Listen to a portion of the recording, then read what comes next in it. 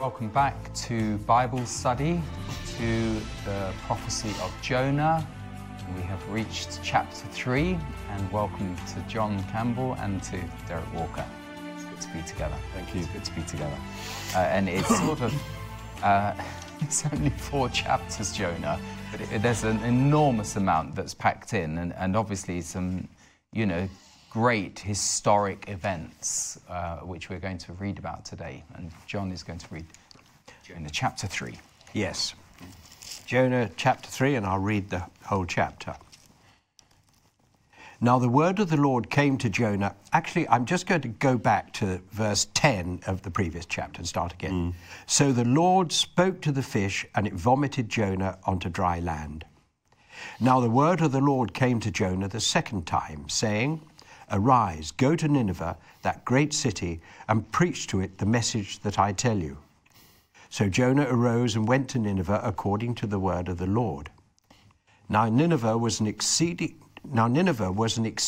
great city, a 3-day journey in extent. And Jonah began to enter the city on the first day's walk. And then he cried out and said, Yet 40 days, and Nineveh shall be overthrown. So the people of Nineveh believed God, proclaimed a fast, and put on sackcloth from the greatest to the least of them. And then the word to the king of Nineveh, then the word came to the king of Nineveh, and he arose from his throne and laid aside his robe, covering himself with sackcloth, and sat in ashes. And he caused it to be proclaimed and published throughout Nineveh by the decree of the king and his nobles, saying, Let neither man nor beast, herd nor flock, taste anything. Do not let them eat or drink water, but let man and beast be covered with sackcloth and cry mightily to God. Yes, let everyone turn from his evil way and from the violence that is in his hands. Who can tell if God will turn and relent and turn away from his fierce anger so that we may not perish? And then God saw their works, that they turned from their evil way, and God relented from the disaster that he had said he would bring upon them, and he did not do it. Thank you very much. Amen. Okay, let's pray. Lord, what a powerful message we have here in these words. We are here to learn from you. We thank you for the king of Nineveh, the people of Nineveh, that they heard, they received the message, and they believed. Lord, that's what we long for in our land, that the message of salvation, the message of repentance, the message of who you are, your grace and your mercy and your holiness. We long for that message to be heard in our day in this land, and we pray, Lord, that you'll help us play our part in being faithful witnesses to the truth of your word, even during this hour. We pray a blessing on everyone who joins us through watching the program. Amen. Amen. Great. Yeah, it's so exciting, and it happens, pretty quick fire. If you imagine the 3 days journey across Nineveh, it's quite a long time. But we've got it all in 10 verses, or 11. He's also had to walk 500 miles to get there, or on the back of a donkey or whatever. So it's been quite a long journey. He has plenty of time to think about what's ahead of him. Yeah. And I think the one thing he'll be remembering is the Lord having said, arise and go to Nineveh, is what Paul picks out in Romans, where is it? It says the gifts of God are irrevocable. Yes. Chapter 11. That's it, chapter 11. Yeah. Jonah's learned that point in no uncertain terms. If God calls you, that's it. Yeah. There's no, let's renegotiate this, can you send someone else? That offer is not on the table. And Jonah has learnt that, and he will be dwelling on these. We have to remember these people are human, as the book of Hebrews says. These are people, men just like us. Same fears, same anxieties, same hopes, same disasters, and he's tramping his way however he went on the back of a donkey. Yeah, so the point is this, it was a long journey, but what record we have of what he said wasn't all of his ruminations. No. It was a pretty... Yeah, exactly. He went in there... Sharp message. Yes. He point. knew exactly what to say. That's the point, sort of thing. He got there. He got there, and he delivered this message, which was, well, you're going to be destroyed in 40 days. And Derek alluded to in a previous Bible study that we believe there must be much more to it than that. Yeah. He must have preached the gospel, and God had gone before him and prepared. Well, we know, because it says, doesn't it? It says, arise and go to Nineveh, that great city, and preach to it the message that I tell you. So this is coming straight from the heart of God. Yes. And we know the heart of God is the gospel. Yeah. And the salvation of men. That's right. And I was thinking in Luke 11, when he talks about this, when Jesus talks about this, it's interesting that he says, and particularly in Luke it says, no sign will be given to it except the sign of Jonah the prophet. That's verse 29. Luke 11:30 says, for as Jonah became a sign to the Ninevites, so also will the Son of Man be to this generation. That's interesting. So he's a sign. So that means he himself was part of the message. That's it. Isn't it? That's exactly right. And of course, one thing is he would have been bleached. Yeah. His skin would have been weird. Yes. Yes. And that would have validated his message. But he himself, the whole story of how he got there, surely was part of his message. His testimony, if you like, of what God had to do to get him there. I'm sure that would have been very powerful. So the sign of Jonah is not just the 3 days and 3 nights. No. The sign of Jonah is a proclamation of who he is. You know, this man with bleached skin, the message that he arrived supernaturally into this situation is all part of it. With Jesus, it's much more so. much more so. But it's still, you know, this is the sign, this is the type. Very powerful. To a people who are superstitious, because people are superstitious. And so this superstition and fascination, they'd have wanted to see, they'd have gathered to hear this amazing story. And the Lord is using that because he's anointed Jonah, and he's going to say exactly what the Lord has told him to say. He's not going to speak out of his own strength. He's going to do what the Lord has told him to do, because they're his orders. Jonah himself was the sign. He was the sign. A sign is a miracle with a message. Yeah. Yes. So he would have needed to explain himself. Yeah. And I think that message would have said, look how much God loves you, that despite my total reluctance, God overrode that, because God wants to get this message to you. This is an important message. Yeah. And so the whole event that Jonah went through, the 3 days, 3 nights, all of it, would have been a huge sign of, you know, that God wants to get this message to you. You matter to God. It's sort of almost like Paul. So we have all of these sort of metaphors of other characters in the Bible. But Paul obviously had a pen, and it was in an age of literature, so he was able to write dozens of letters. But I've no doubt Jonah could have done the same had he been at another period in history. Yes. Where things were pretty well only depicted by little carvings on a clay tablet. And just the thought occurs to me in the light of what we've just said, that Jonah's rebellion, well, the Lord knew he would rebel. It was essential that he did rebel, because if he hadn't rebelled, he wouldn't have had this message. Yeah. It was essential. That's right. Exactly. Yeah. Exactly. So we come back down to the sovereignty of God, don't we? 28. Yeah. Works all things together. Yes. Yes. So for me, the big verse here that needs grappling with is that it would be 40 days and Nineveh will be, a certainty, overthrown. You know, that's the verse that is, there's a real theological depth to that, because it didn't happen. No, it didn't. Because God repented. Yes. Yes, that's power. That is. Yes. You could write books on that one. Yes, you could. And the 40 days is also very interesting. Is it linked to this 40 days of testing? Testing, yes. Yes, there's lots of 40 days in the Bible. Lots of 40 days, and they're which very are interesting. testing. Yes. My theory is that originates with Adam's had 40 days in the garden. That was his time of testing. And then that's why the second Adam, Jesus, had a corresponding 40 days in the wilderness. Pass. Very interesting. And 40 days 40 years in the wilderness, and so this is definitely you. You've got the clock's ticking. You've got 40 days to make your decision, and that sharpens the mind, isn't it? When you actually have it helps me to have deadlines because, it helps to sharpen one's focus. but taking it at on sort of face value reading, God has said something is going to happen through Jonah.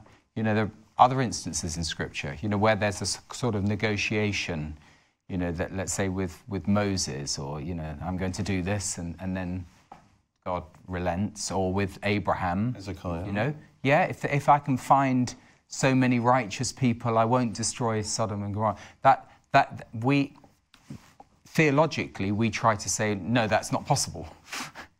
God won't change. God's got his complete map of what he's going to do, and I know I'm delving into an area which could get us going for a long time, but I think it's important that God is absolutely sovereign, and yet he does. I mean, God could have crushed us, the whole of humanity, couldn't he? At Eden, or at Babel, or the flood, or whatever. But there is this element of God gives that opportunity to the nth degree. He gives that opportunity. I think it's also worth asking the question: who is this book written to? Who is this account written to? Of course, it's written to all of us, and we're absorbing it today. But in its period, it was written to the Jewish nation. This is to force them to repentance. This is to force them to realise that this is what a God of grace and mercy does, and He's doing this to Gentiles. Now, why don't you turn and repent? Right. Yeah. To provoke them to repentance. Yes, that's good. And if you do, God will be merciful. Yes. Yes. Yeah. And the big theological thing is, of course, like with Hezekiah, if God said to him, "You're going to die." You're going to die. Yeah. And he lived on. And yet, Hezekiah knew that even that warning is an act of grace by God, because God is saying, "Wake up." That's right. But you can change God's decision by repenting. And Hezekiah did, and God gave him another 15 years. And I think the theological answer has to be that God cannot change in his nature, okay? But he will change his attitude and his actions towards a person or a city if they change. Yeah. Yes. And I remember Roger Price really helped me on this, because he said, imagine like a hurricane, like a wind, okay? And that doesn't change. There's that wind. Now, if you decide to walk against the wind, you will experience that forceful resistance. But if you decide to turn around and walk with the wind, suddenly that wind is different to you. Yeah. But it's not so much that the wind has changed, it's you that's changed. Yeah.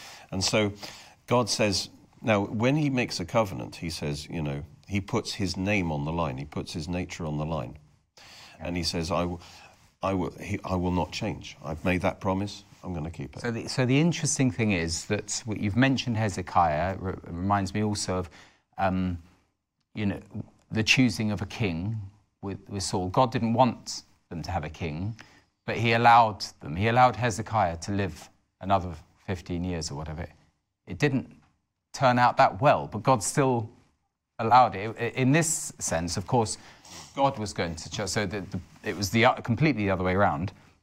They were going to be judged, but actually it turned out well. The thing with, as I read it from the life of Hezekiah and even the kings of Israel, it didn't turn out that well.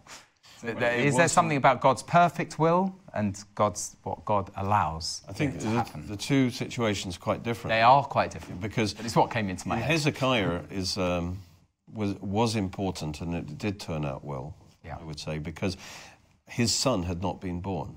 And remember, the Messiah had to come through the line of the kings. So you've got me there. So it would have been a real issue had Hezekiah died childless. Very good point. And so that was important. But with Saul, that was a kind of case of God giving permission. It wasn't really that's right. his best will. That's right.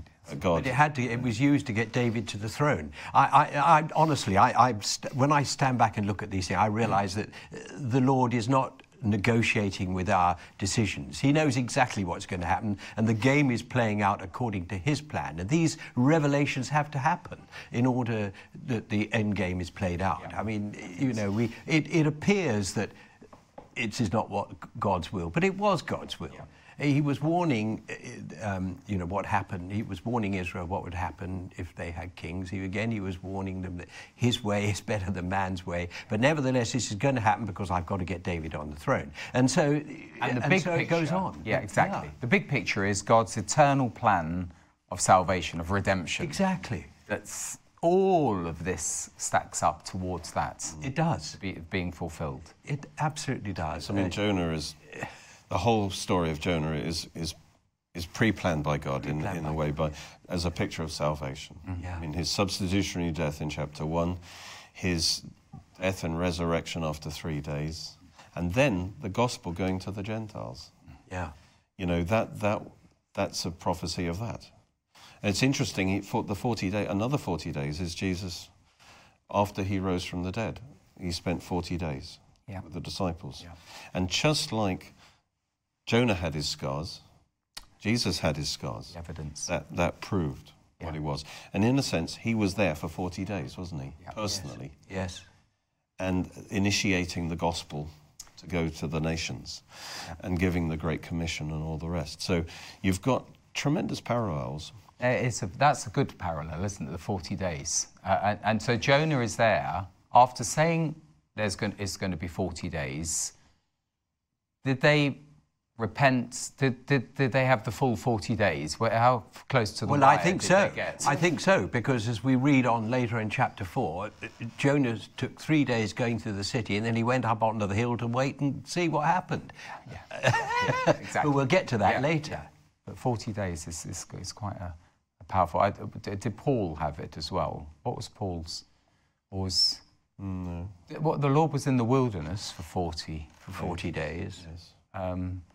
Is there something in Noah's flood on that one as well? Well, the rain came down for 40 days. Yes. Although it's not really a time of testing so much in that case, but a number of 40s are connected with testing, I would say. I remember when during the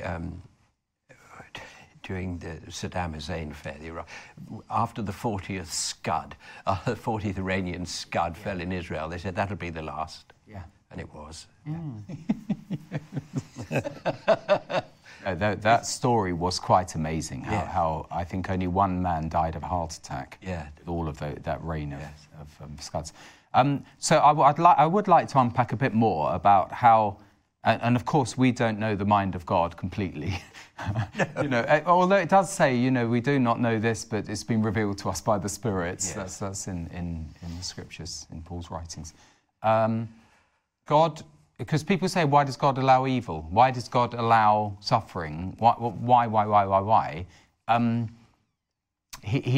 We covered this a few weeks ago. Actually, he's patient, but it's in order for the whole of his plan to be fulfilled. Otherwise, I think that, you know, we wouldn't have a history of humanity. He would have intervened and stopped the whole lot. But there was this purpose that he was going to fulfill. Yes. It meant that, and the big picture for me is it's a demonstration to the principalities and powers. Yes. So and also of his justice, of his righteousness, of his holiness. So even there, I'm hesitating because I know we'll open up Revelation here, but even there in Revelation 20, the devil goes out after the 1,000 years to deceive the nations. It's to the nth degree, so that no one can say God has cut things short. No. He's not given people the opportunity to repent. And when there's the final judgment in the throne of God, no one can say, oh, it's not fair. No. No. I just think it's just a complete proof of God's nature and his character and his grace. It's completely proved by the whole story of humanity. Yes. He's allowed it all to happen. Yes. And in the middle of that sits this wonderful story here that he is both just and the justifier. That he's never crosses his own statutes, his own nature. He's absolutely just and righteously just, and at the same time he justifies us who deserve justice. Only God could have thought of that. Exactly. He would have. That double message is essential to the, that he was announcing judgment, that God is serious about sin, and he's announcing judgment, but at the same time, God is a God who will save you. He will forgive you if you turn to him. And it's like you need both of those. And Jonah, I think, would have preached both of those. Yes. That, God cannot change. The difference with the gods, they were very capricious, as you say, always changing their mind. God isn't like that. It's his implacable holiness and justice.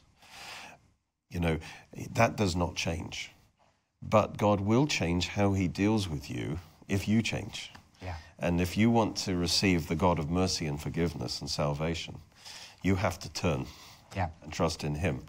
But if you don't, you will face, he will be different towards you. So God doesn't change in his inner nature, but he does change in how he relates to you, depending on your own. So we've all agreed, I think, that it's implicit in this warning that this is going to happen. It's implicit that it need not necessarily.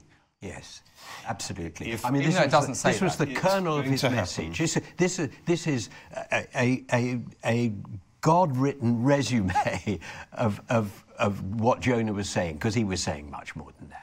Yes. And people were throwing questions. Again, let's be real. People were throwing questions at him. He was answering them. I'll get back in a minute. But if you boil it all down, this is what he was saying.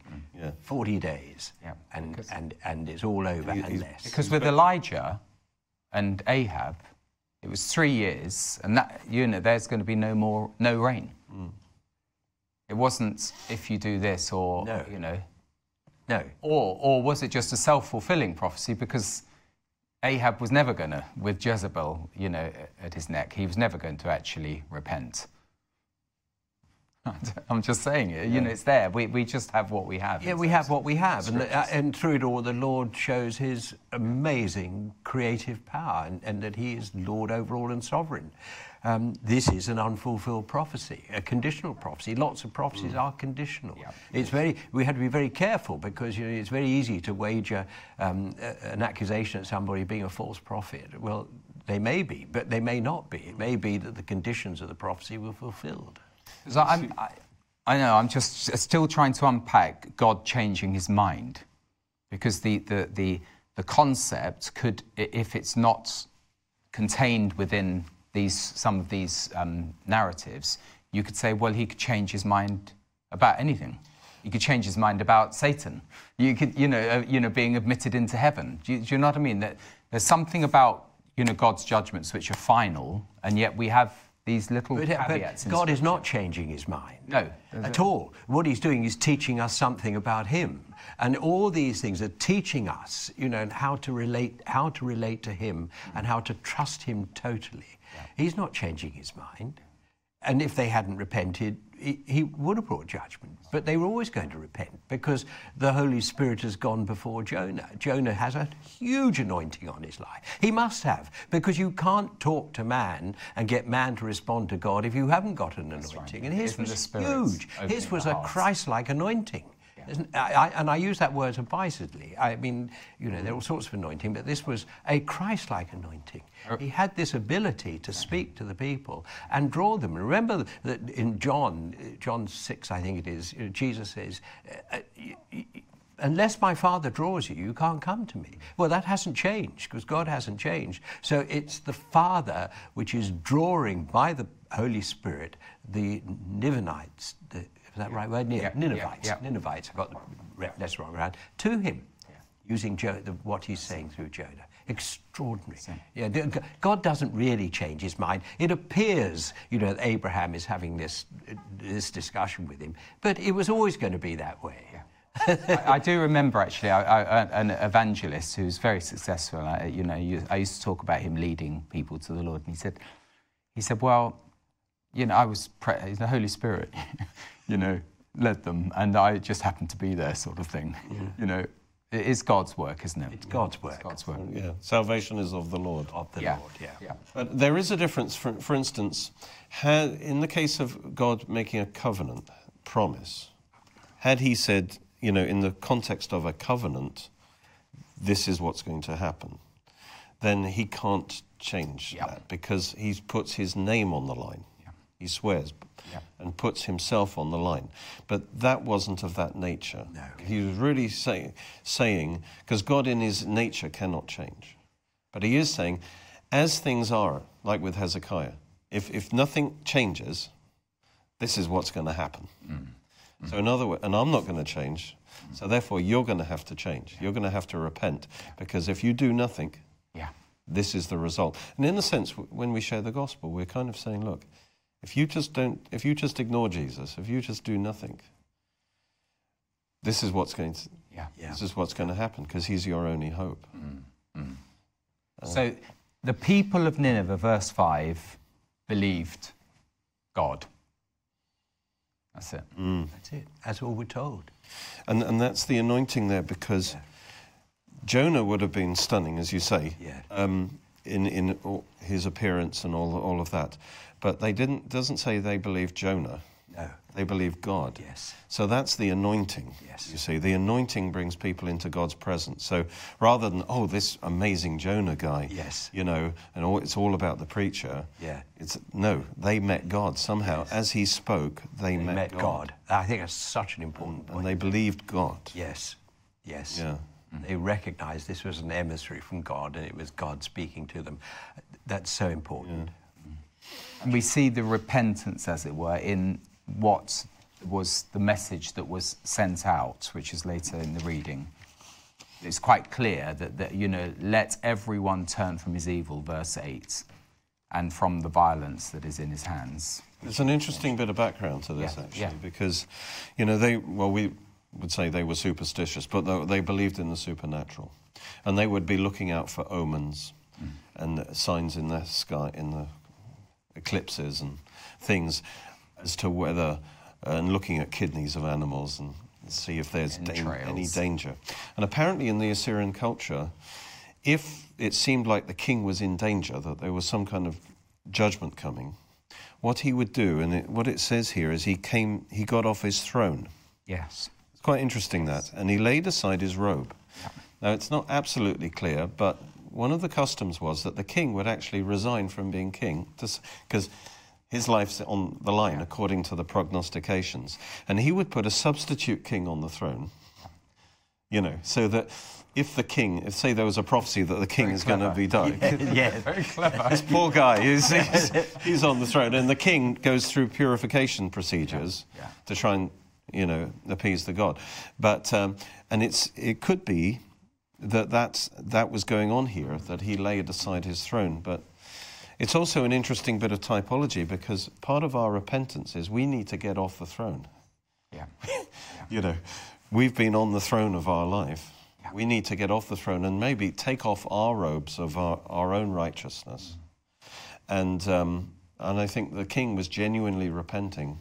Yeah. And it was being shown in these actions. And I think again of Ahab, you see, because Ahab thought that he could get, was it Jehoshaphat? He could get the other. When he went down to Ramoth Gilead, who was it he went with? Anyway, he dressed someone else up as the king. Oh yeah, that's right. Yes. So he did the opposite of what the king of Nineveh. He thought he could outwit God and God's prophecy, and that arrow found him. Yes, that's right. And the prophecy was fulfilled. Yeah. Because his body was brought back to that very place where it's spoken. I mean, it is terrible. Whenever we do Bible studies, I'm always thinking of what's happening in our land today, and is this something that is taken on board, which it isn't. We don't have the king or the prime minister, as it were, repenting. We did have quite a good Easter message from Boris Johnson. You can't deny it. He He actually more clearly articulated the gospel than I've ever heard from a British politician. Yeah. I am the remarkable. Jesus is the way, the truth, and the life. Yeah. Yeah. Very clear on the resurrection. It's interesting that Jonah didn't go to the king. That in many ways, revival starts with the people. That's good. And Jonah went straight to the people. The logical thing might have been, I want an audience with the king. Yeah. We get him converted, and then he can command the rest of the people. But actually, God worked to the people, and then it came to the king. Yeah. Because if there is a revival, as we've been talking about, that will eventually influence people in authority. Can I unpack on repentance, because without going into the details, because it doesn't help, as it were, but just the concept of repentance is rejected in our culture by certain groups who say, I will not repent for what I am.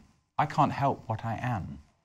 And that's quite profound in one sense, because we're born into sin. So we are sinners. But there's also a repentance over what you do. And, obviously the Ninevites, quite clearly, in this proclamation by the nobles, they say they turned away from violence, from the things they were doing. But also we know from the gospel message in Paul's writings that it's not just what we do, it's what we are. Yes.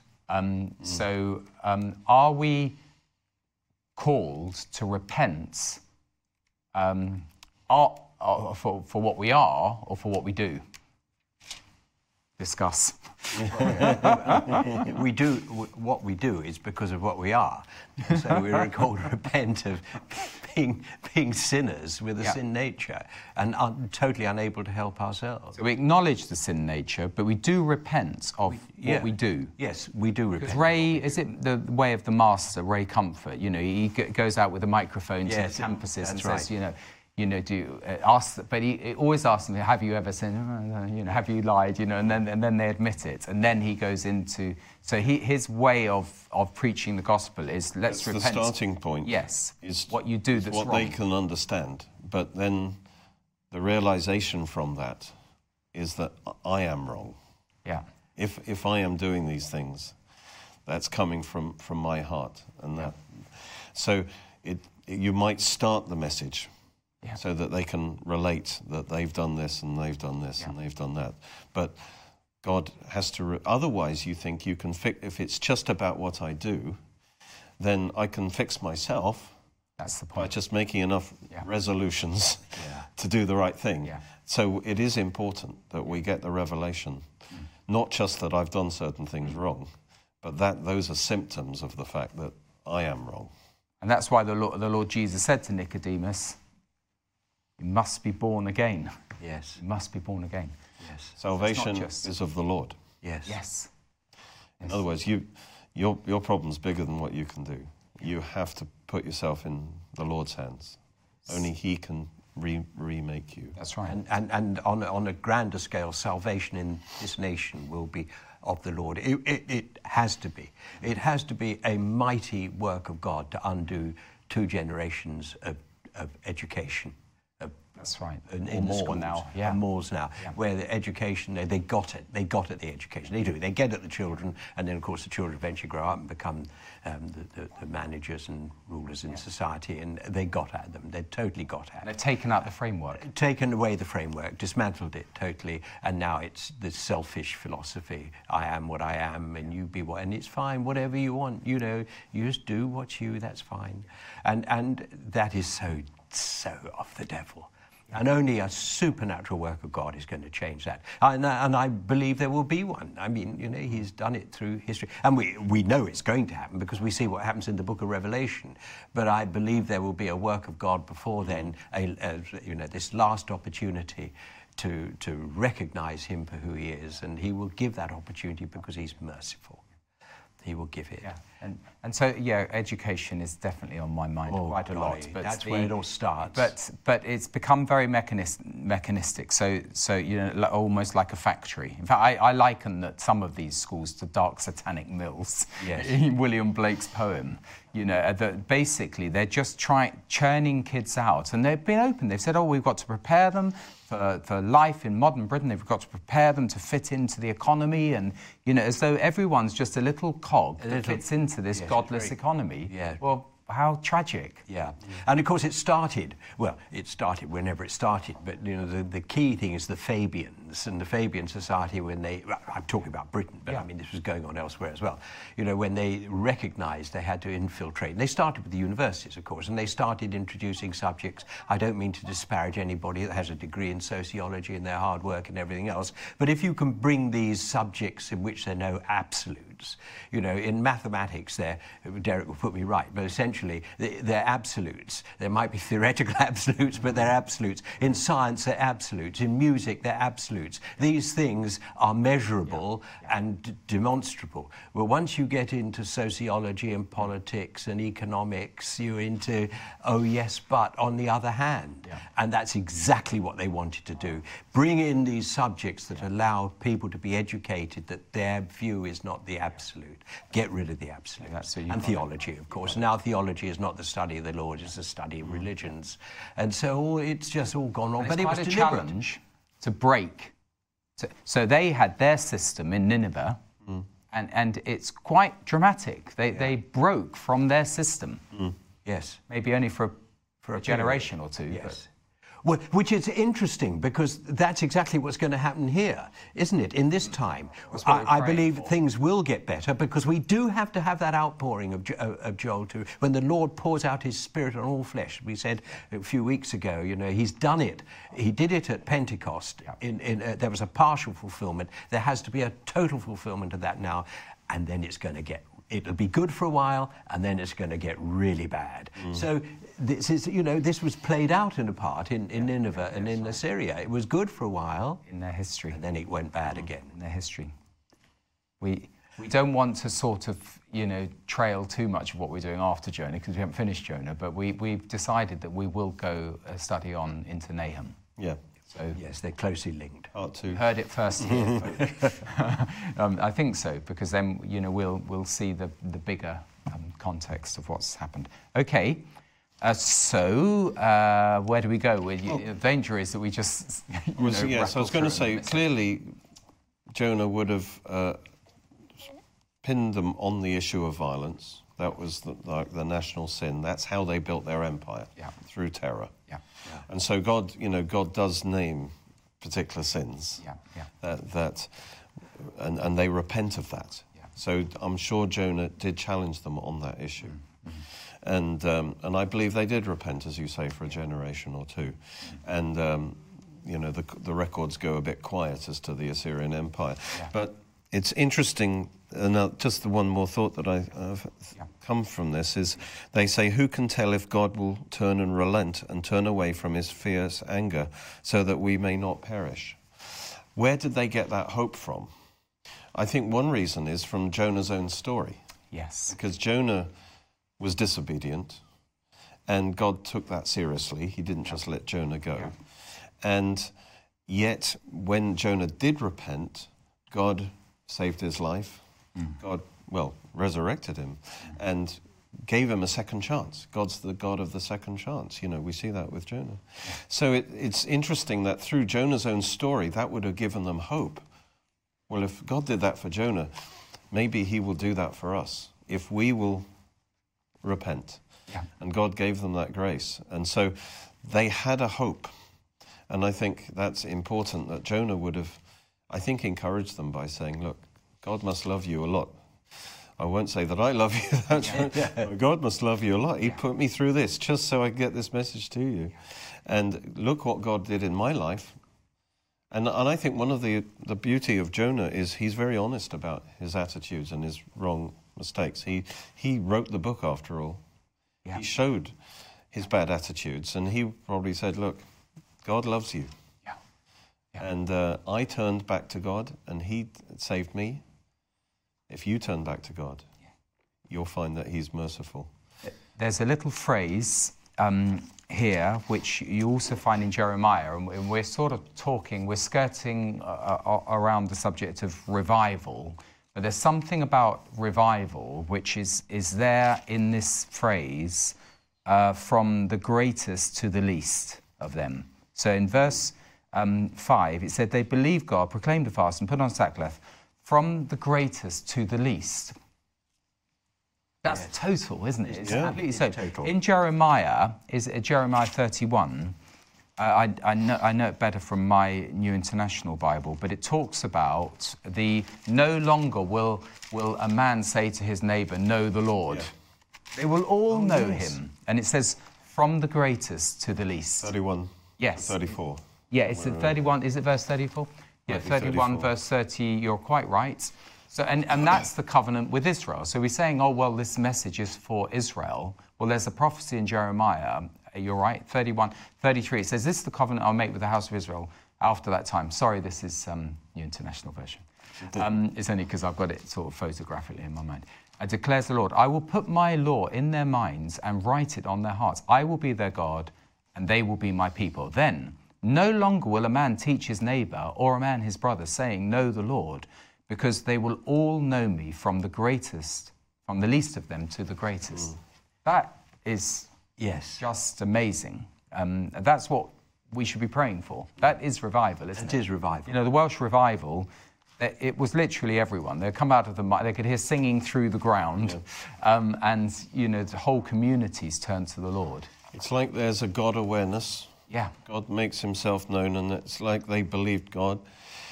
And I think that changes everything, because the mindset starts with man. So therefore, I define who I am, you know. But as soon as you're aware of God, your whole thinking has to change. It's God who says who I am. It's God who defines, you know, I belong to God. Yeah. And that now totally upends all your thinking, because the whole starting point of your thinking is, who is God? Yeah. Is it me? Or is it God? And so it's awesome that this was truly revival. Yes. Because, as you say, to the last man, it's like the presence of God has just been hovering over that city. And that's what we desire, that there's that opportunity for 40 days. Yeah. And they needed to take that window of opportunity. It wasn't forever. And you know, I find it hard that yes, of course, so that wasn't forever.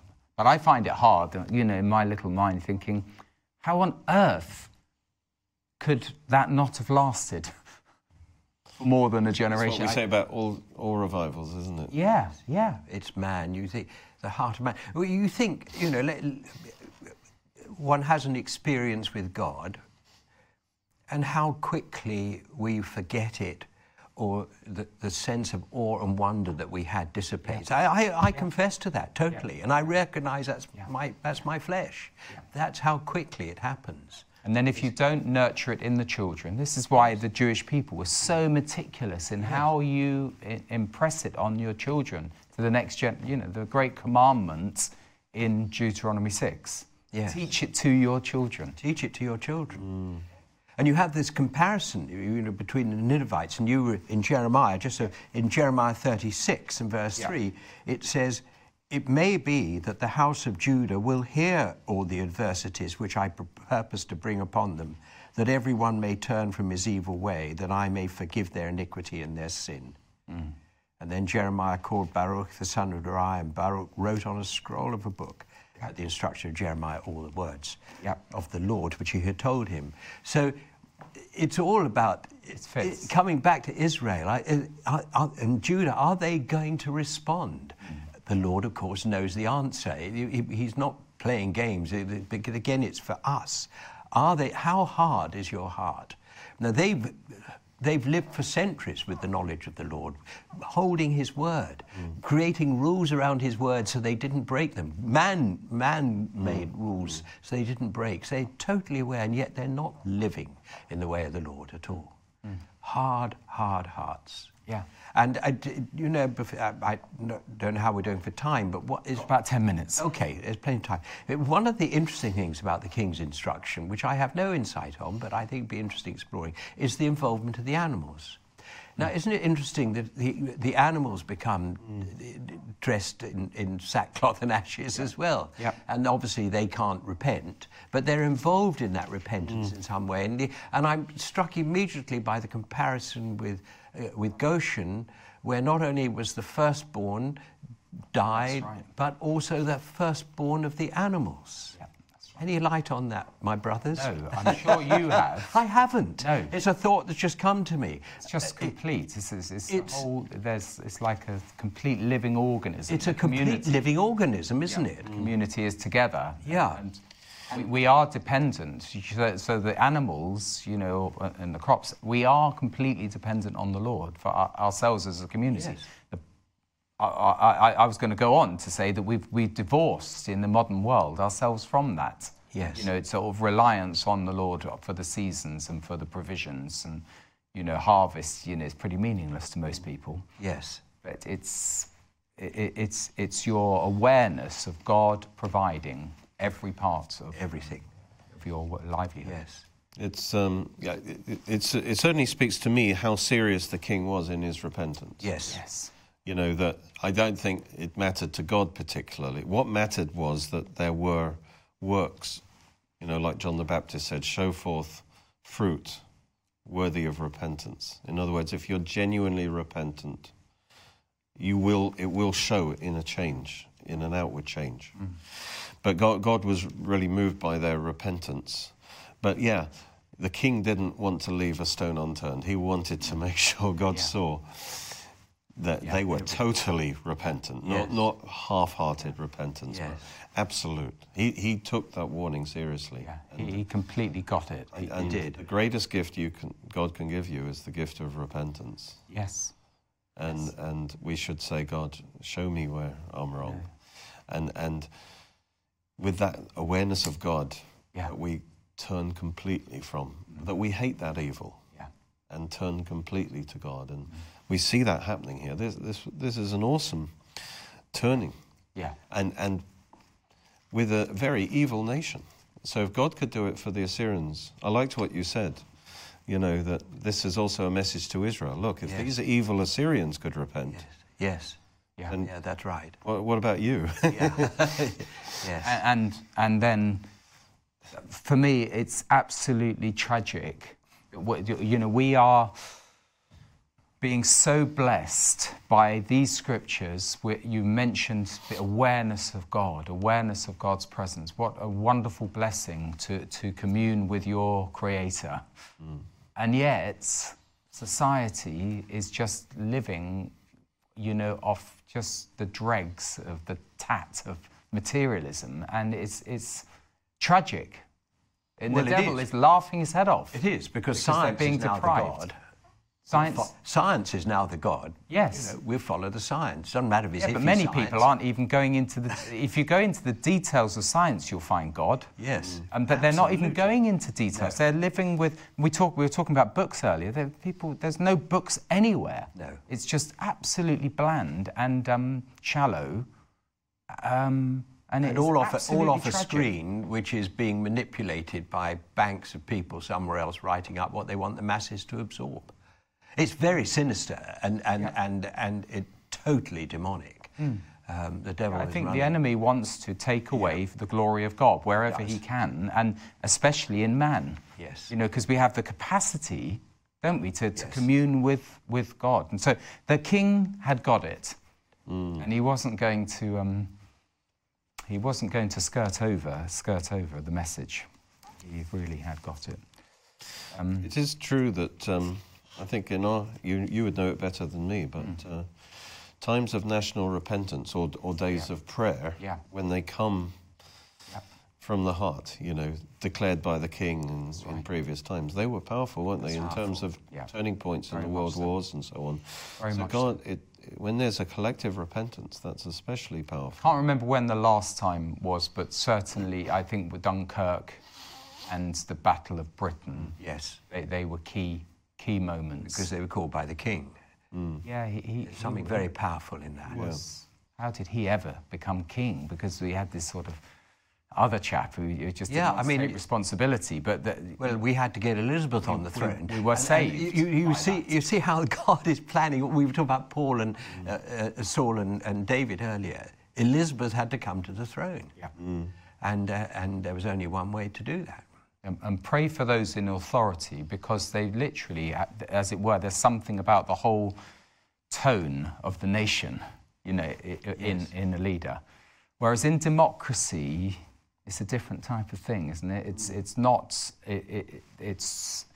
It's everyone doing what's right in their own eyes, almost. Yes. And everyone, you know, feels they're in charge.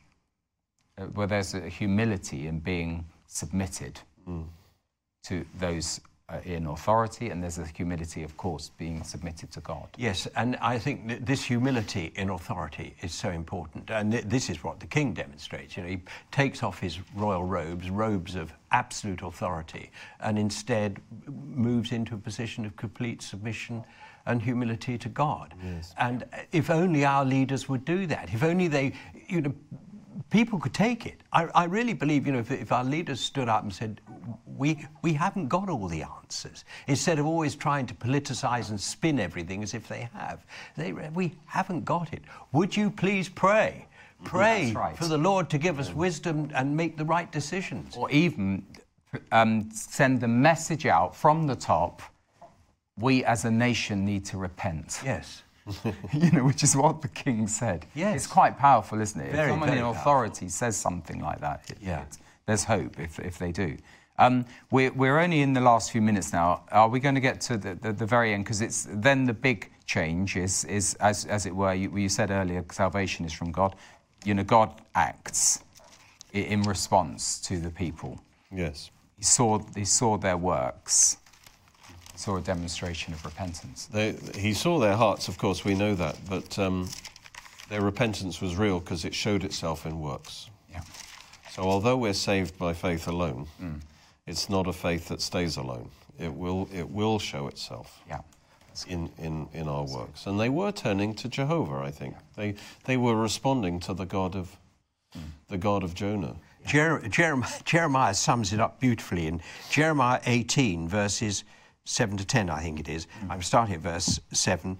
The instant I speak concerning a nation and concerning a kingdom, to pluck up, to pull down, and to destroy it, if that nation against whom I have spoken turns from its evil, I will relent of the disaster that I thought to bring upon it. That's right. And the instant I speak concerning a nation and concerning a kingdom, to build and to plant it, if it does evil in my sight, so that it does not obey my voice, then I will relent concerning the good with which I said I would benefit it. That's powerful, isn't it? Yeah. That is powerful. God doesn't want to punish, but he will. Yes. His righteousness requires that is going to happen. Yeah. And don't misinterpret God's mercy, No. God's long-suffering, as if, oh, well, I can do what I want. No. Because actually it's storing up a greater punishment if you are abusing God's kindness. Yeah. Yes, praise the Lord. So thank you very much. That's a good passage. We're sort of we've got to chapter 4 probably next week. We'll see how it pans out. But let's just remember that this message covers all peoples and all generations, and we have a duty in our generation to remind people, and as Jonah has said, of the grace of God and of the judgments of God. Not using grace as a sort of license to sin, Romans 6. How can we, as Christians? But I don't believe we should give up on our country, our nation. No. We've got a wonderful heritage. God has had his hand on our country, saved us from disaster many times in the past. We should give thanks to him for that. Yes. We should trust him for the future and believe that the communities can be turned back to him by one way or another. Thank you, John. Yes. Thank you very much, Derek. See you next week.